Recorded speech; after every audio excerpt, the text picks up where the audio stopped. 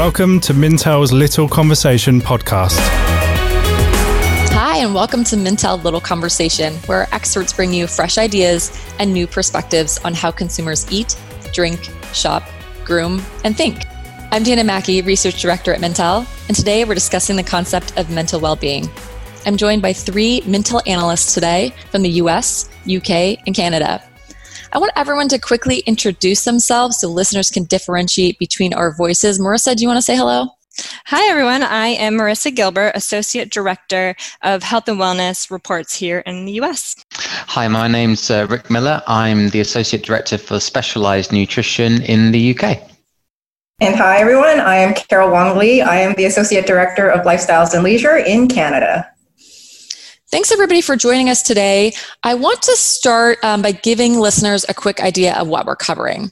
We're talking about mental well-being, and because this is a little bit of a sensitive topic, I just want to weigh in here quickly and say that while our analysts, they are experts, but they're experts in consumer behavior, so we're not clinicians or mental health professionals. We're really going to be tackling this topic from a market research perspective. What we're really going to be chatting about is the kind of evolving consumer perspective on what wellness means and how companies can address consumer needs in this area. So I want to start off with Marissa here, maybe giving us just a general idea of how the scope of what healthy means is changing, particularly in the US here.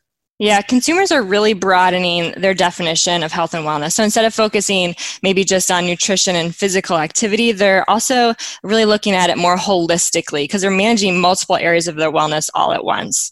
Mintel is actually tracking a trend. We call it total well-being. This Mintel trend is really acknowledging that consumers are treating their bodies like an ecosystem. And so they're seeking out solutions and ways to manage their health that really complements their personal health and their evolving needs. But are you seeing kind of this shift in Canada and UK as well, where people aren't just thinking about diet and exercise, but they're thinking more holistically about their health? Well, absolutely. We're seeing this in Canada, same kind of thing. And there's the embracing of, the physical, the exercising, but then there's also I think it's really interesting because then there's linking the physical to the emotional. So what they eat has an impact on how they feel. And then, with the mindfulness towards prevention. So it's all aspects. I totally agree. And it's the same in the UK. This sort of gut-brain relationship has really sort of taken off, really, and people are starting to make the connection between what they eat and how it affects their mental well-being throughout the day, their energy levels, their interactions with others, and just their general state of happiness, I guess, to an extent. Yeah, and I think, too, the health and wellness market in general has really transformed from an industry to a culture. So we're seeing this really play out in all categories, in all markets, in food and fashion, as we've kind of touched on, in beauty and personal care. So as we really dig into this topic in our conversation, we're going to see how brands are addressing it across all these different categories. It's not just healthcare models that are addressing mental health and well-being.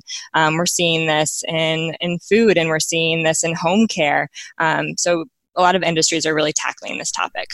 I just want to build off of what you were saying, Marissa, real quickly, because one of the things that I had come across recently, where I was really surprised to learn, was that actually even the financial sector is taking this on. So SoFi, which is this bank in the US, has built out a platform to allow consumers to talk about how even being in debt has a mental toll, an emotional toll. And I thought that was so fabulous. But it really does go to show that it's all around. It's a culture. Yeah, absolutely. Carol, I'm glad you said that because I definitely think financial stress is a huge mental toll on people.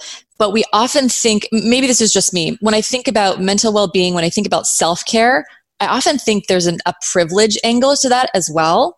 And I think speaking more broadly, it's not just about putting on a face mask at the end of the day and getting your pedicure. That self-care, mental well-being is more than self-care. It is about tackling all of these issues, and financial well-being is a huge piece of that. And I think that speaks to such a broader spectrum of people than kind of what we typically think about in terms of self-care and wellness. So even talking about self-care makes me think of Gen Z, and we've been talking about Gen Z a lot here. When we talk adult Gen Z, typically we're talking 18 to 24-year-olds, give or take a couple years. But I think they have really broken some new ground in talking about mental health and mental well-being because I think they're kind of breaking down the taboo and they're open to talking about that. Do you think this is what's driving some of this shift?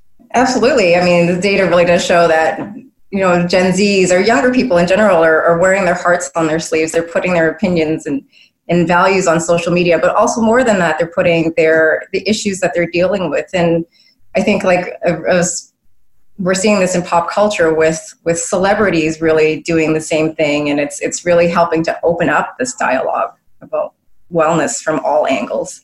Yeah, I agree. I think there's a kind of almost an experimental angle to Gen Z that's quite different from previous generations, and that extends into definitely the things that we're seeing in certainly in food and drink, and the ways that they're approaching managing mental well-being and making sure that they're addressing every avenue. I think there's less of a kind of a reserved nature about how they go about it that maybe previous generations would have done, so there's more alternative options sought, that might be different. That includes, dealing with all sorts, the normal things that we all have to deal with in life, financial stresses, like transitional changes in our life, like becoming parents or anything like that. They're all sort of things that are being dealt with in a more experimental manner. Yeah, definitely. I agree with Rick. I think too, I think millennials really started the conversation. I think we have to bring it back to millennials. We can't let other generations take any credit, but I think I think the millennial generation really did start the conversation and open the door. But to Carol's point, I think the Gen Z generation is putting it on their sleeve a little more openly. I think they're really more open to admitting that they're suffering or that they want help and are seeking out help more so than the millennial generation is at this point. But I think that the conversation did start with the millennials. And I think to Rick's point, the millennial generation is well situated now in parenthood and that life stage. And I think mental well-being really goes through cycles and may have seasons, and parenthood is certainly a season where stress can mount in different ways in the household. No, absolutely. And I think, Marissa, I totally agree with you in terms of like parenting, millennials being at the forefront of this conversation, because parents today are under more pressure than ever. I feel like, there's judgment from all angles. And I think parents, both fathers and mothers, the role of parenting is changing. You're expected to do everything. Women have to have a successful career, but they also have to be a good mom and dropping off their kids. But then same with dads who have been the providers for so long, now also have to be hands-on with their children. And so this balancing lifestyles is also something that's a stress point. But I think millennials, again, celebrities like Chrissy Teigen, for example, are bringing this to light, that it's this issue of balance does impact mental wellness. And so again, millennials are leading the way in that area too, I think. Right. And I think, we're also seeing a shift too, for mothers specifically. There's a lot of social media content, of course, but even articles online and wherever about how it's okay to not say that life is perfect or that everything is hunky-dory, but that, that there's going to be ups and downs and things like that. But we're not seeing that as strongly, I think, in the dad space. I think that there is less conversation, and actually we're looking to dads to be more perfect and to sort of elevate their game and do it all. And I think that the conversation around dads is going to have to soften a bit and be more open. I totally agree with you, Marissa. And I think that kind of evolution that's being, of the way that dads are portrayed and being able to, I would say men in general, as opposed to just fathers, to an extent, being able to express their mental well-being in different ways. And that's been kind of spearheaded by, various different high profile individuals. I'm just off the top of my head, I think about like Prince Harry and the things that he's done to try and, elevate the status of mental well-being for men. But, I sort of draw upon, some really interesting data that's come through from University College London that's actually looked into, I suppose, they call it the Harry's Masculinity Report, which is all about looking at what do men certainly in Britain value in terms of their own their own masculinity? What do they think about when they think about masculinity and what matters to them? And I think it's phenomenal, actually. And perhaps we can share this report with the listeners later, because it looked at quite a large number of men across a huge age range from sort of 18 up to 85, and 2,200 cohort. And they found that maybe some of the sort of stereotypical views of what mattered to men actually were quite different, really. I'm not sure what it says really about our role towards exercise, but athleticism and sort of the way that attractiveness and the way that men felt was actually lower down the scale than things like honesty, loyalty, dependency. And interestingly, and maybe this is something that runs kind of contra to what we think, but it said that the happiest men were actually those who were in a relationship and not those who were single, and they were even happier even if they've been divorced, which is very interesting. And so I think it's just sort of these little tidbits are sort of changing maybe society's views around you don't have to be necessarily strong and leading the way and singling and mingling and all those things. It could be that traditional values still have a place, but it's the way that we're approaching them, and the way that we're viewing men and equally women as well in society, and how we think about and talk about mental well-being. I totally agree. And you brought up a really good point, the spectrum of that research, targeting older adults too. I think, this conversation, the mental health conversation and mental well-being conversation is really strongest among younger generations, millennials, Gen Zs, but I think that it's, these younger generations have kind of figured out the wording and the conversations that they can have around them to feel comfortable discussing it. But these older generations certainly still have the stressors and, mental health diseases just as prevalently. And so I think that, the older generations also need to be able to have a source for talking about it and resources for care too. We talk a lot about the senior generation and loneliness and that being sort of a factor and an impact on their overall well-being.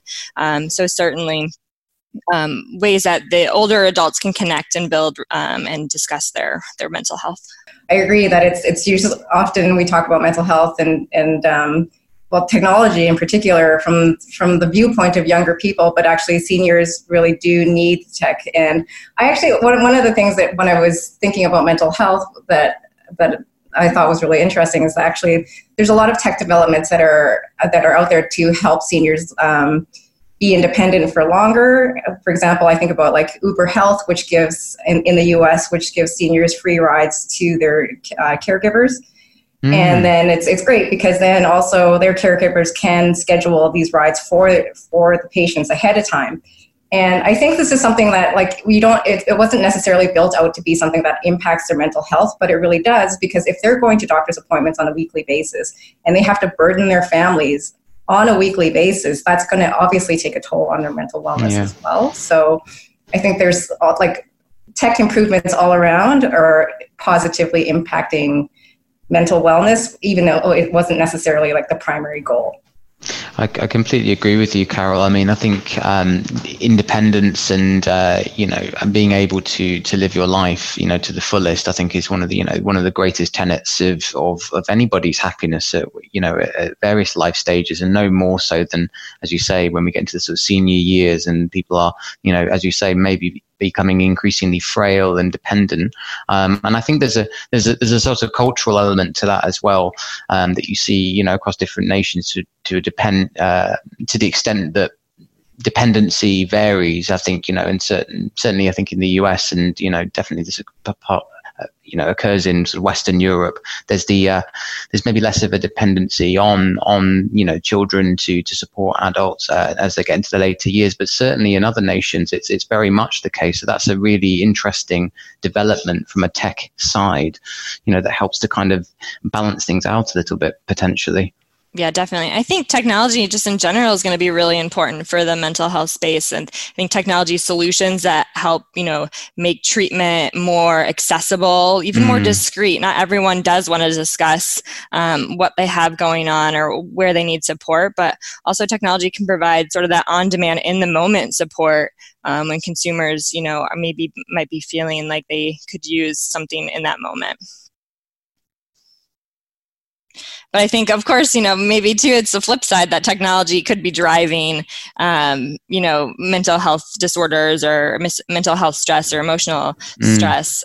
Certainly, I think people, especially younger generations, our mental research really points out that social media, is making some people feel left out in the Gen Z and even millennial generations, which certainly has an impact on those people's mental and emotional well-being. Yeah, we see the same days. That's the same patterns in Canada too, where it's young people in particular that are more reliant on social media platforms for information, for news, for entertainment, really everything. But then it's also creating an environment where they're comparing themselves to others, and so they're feeling more judged, and as a result, also more isolated. I think it's there's the good edge and the bad edge to technology. Definitely. But it's also allowing people to speak out and to say, here's what's on my mind. Here's what I'm feeling. It's okay to feel this. And they're finding people that are having those same experiences, those same feelings, those same things, and can relate to them. And I think they also can feel heard and understood on social media platforms as well. Mm-hmm. So this is a bit of a sensitive space for brands to enter. Are you seeing brands be successful with messaging around this or providing products and services that speak to this, or are brands making any missteps here? I think, I can honestly say that the sort of campaign that Burger King did was quite mixed in terms of in terms of the reactions that it had. Really, I thought the video that they produced around the different types of packaging to reflect difficulties that people have maybe around depression or even not feeling good every day, and they had a little play on words from their kind of slogan, have it your way. To I think it was feel your way. I think they changed it to, and they created a hashtag out of that. The video was really compelling. It was it was almost sort of cinema level in terms of kind of the emotional quality to it. But I think some people felt that it was sort of just another way to sort of brand and market, as opposed to being a genuine way to actually for people to connect and to be able to talk about their mental wellness. And so I think maybe brands who are going to be successful in this place need to be almost, as Carol quite rightly said with Uber, just a bit more subtle. It's almost like it's a side effect of just doing something that's good for the consumer. And so, have, a sort of a coffee and a conversation, that kind of approach. Yeah, I definitely agree, Rick. I think too, it depends on where the brand sits. So Burger King bringing out their quote unquote Happy Meal might have seemed like a stretch for some consumers, but then there's other brands that are, well situated to help manage consumers' health that, their messaging makes a lot of sense. Cigna, a health insurance company in the US, recently launched a campaign that was highlighting the mind-body connection. So they're using a diverse set of spokespeople. So Queen Latifah, Nick Jonas, and Ted Danson. So spanning generations, spanning ethnic groups. And they're really Cigna is encouraging people to sign up for their annual checkup, but when they're there, to not only talk about their physical well-being, but discuss their mental well-being. So they're encouraging consumers to really make that connection between how they're feeling and how they're feeling emotionally and how they're feeling physically. And I think that campaign, really resonates with consumers because it makes sense. It makes sense that this health insurance provider would be helping consumers sort of manage their mental well-being. But other brands that maybe have such a strong connection to the space that can still do it well. I recently received the Athleta catalog in the mail, and there had a simple quote on the cover, and it was actually someone on social media had said this. So it's a quote of a quote. Athleta inspires women to take care of themselves physically and mentally. Finally, it's a brand I can get behind. So I think that was a way for the brand to say, hey, we're doing things that support you holistically, but it wasn't too in your face about a clothing company saying we can help you really pull through or manage your mental health in a clinical way. Yeah, I feel like that too. It's brands that are not necessarily linked to wellness will have maybe a more challenging kind of time, but like in Canada, obviously there's the Bell Let's Talk campaign, which has been running, I think, since 2010, which is huge, which you wouldn't necessarily think like telecom company, what do they have to do with mental health? But in a similar way where, they've so the campaign is such that it's January 30th of every year, where they donate 5 cents towards mental health causes for every talk, text, or social media platform interactions, like qualifying ones. And they've raised a lot of money. I can't remember how much, but something like that. In not only are they creating a campaign that talks about mental wellness, but then they're donating money, and then they're also getting, like Marissa said, with your example, in terms of like a wide range of celebrities, and then they also have real people's stories on their website. And I think it really does showcase a range, but then they're also actively contributing back to the cause. So it's not just a campaign, it's not a surface level addressing, it runs deeper than that. And I think that's something that's really important for today, if people, because there's so much skepticism. I think actually it's a great one. It's a telecommunications, connecting people, having people, encouraging conversation, and maybe reaching out to people. That's a big, certainly, aspect of the mental health, is talk to someone, reach out to someone, make sure, your friends are okay, your family members are okay. And I think too, even the Burger King example that Rick talked about, maybe it's more about sharing that meal together versus just that specific product. So really tying in how to bring people together, because in our research, again, bringing it back to the mental research, consumers are, they're really focused on their mental well-being, and they realize that there are tools out there, but they aren't really confident where to turn specifically for those tools. So I think that really indicates there's this void to that easy to access treatment options, or maybe ways to sort of talk about their mental well-being. So, maybe brands like this can sort of start that conversation and encourage ways for consumers to, at least start the conversation. I think so. I think, as you say, it's encouraging that dialogue, and if we think about the kind of the sort of episodic way in which people tend to open up about anything that they're struggling with in their life, it comes in waves, is it? And I think it has to be, as you say, there has to be that kind of natural, organic connection between something I'm doing and then the ability to have a conversation with somebody. So it's funny.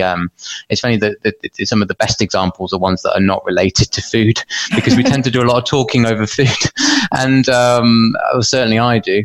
And so I'd just like to see more of that. I think, some of the more sort of food and drink orientated brands who've got product lines that align themselves more synergistically with natural cues to having a conversation, whether that's maybe some of the snack brands, or, some of the ones who are maybe in the coffee side of things, or tea, or other beverages or other foods. There's a real dynamic there that I think is yet to be utilized to its best extent at the moment. I just wanted to throw in a really quick example where we are seeing that in Canada. So Loblaws, which is one of our largest grocery chains in Canada, is actually, for the past 3 years, I believe, has had their Eat Together campaign, which has really highlighted that there's so much bonding that happens over food. And this is something, it's like they don't feature their products at all, but it's talking about how there's so many life experiences or emotional moments that take place over the act of eating. And so that's, like, I thought that was a really nice way of subtly tapping in without saying, hey, we are aware that mental health is something that's important. But yeah, that's so really there are campaigns that we see in market, that one in particular. And the funniest thing is that it's supported by sort of leading health authorities. Even the Brazilian dietary guidance. They have like 10 points in their dietary guidance as opposed to pyramids and plates and all this other stuff. And one of them is very, very clearly to eat with friends and family. Don't eat alone wherever possible, which I think is a subtle cue back to the mental health aspects of eating and drinking. So it's kind of grounded in the sort of science, as it were, which I think is really, really quite some serious foresight there, and it's really thinking properly about the role of food and mood, and on a population-based level, which I think is amazing. I just wish that we had the same kind of approach in the UK guidance at the moment. We still love our plate. Well, I think maybe too, a little bit on the flip side, this idea came out of Arianna Huffington is partnering with P&G specifically to develop habit stacking. And I think that this concept of habit stacking could really work well in the mental health space. So maybe not in, people that, certainly need the social aspect of connecting with people, but even people that want to sort of take the time that they have alone and use that to maybe be more mindful or reduce stress. And it's certainly a way that the everyday consumer can incorporate sort of mindfulness into their everyday life. So what is the idea behind habit stacking is that you connect, maybe it is dinner prep, so chopping your vegetables with that moment with sort of also thinking about how, thinking about your feelings and thinking about how you're maybe even bigger about mental health. I mean, it could be more about goals and things like that, but really tying a specific thing with just taking that moment, that maybe 2 minutes while you brush your teeth to think about how you're doing, and stacking up those daily habits with meditation and mindfulness as well. So as this conversation comes to a close, I would love to turn it back to the analysts for one more piece of conversation. If you could just give us a final thought, a key takeaway, either for listeners, for brands, clients. Yeah. So for me, I think just to wrap it all up and sort of looking holistically at mental health, it's certainly a topic that is often associated with surviving or coping or struggling, which are certainly negative connotations. So I think brands really have the opportunity to change the conversation to positively position mental health care and solutions.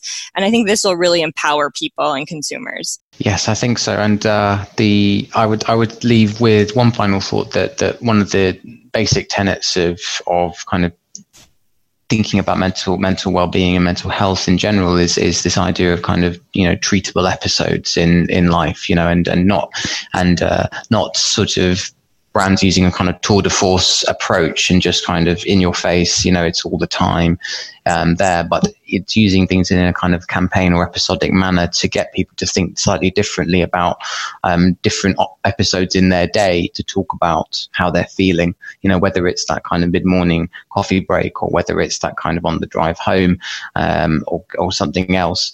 But it's making making that kind of shift in the mind of, this is what I would normally do in this time with my beverage or whatever I'm going to do during the day.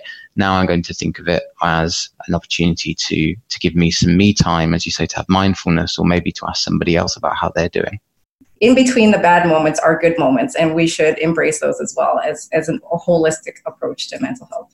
I think we have a lot of great takeaways for brands, for companies that are thinking about now is the time that maybe we should start connecting with consumers on a deeper level. We talked about how mental wellness, although it should be connected to the category, it can be introduced into new categories. We used to talk specifically about financial services here, but also brands may want to consider serving some underserved groups, men and older adults, and thinking about how technology can play a role in supporting people in their mental health journey. So for brands, a lot of really clear takeaways, but I also want to mention for listeners, it's October, it's Mental Health Awareness Month, so eat with other people.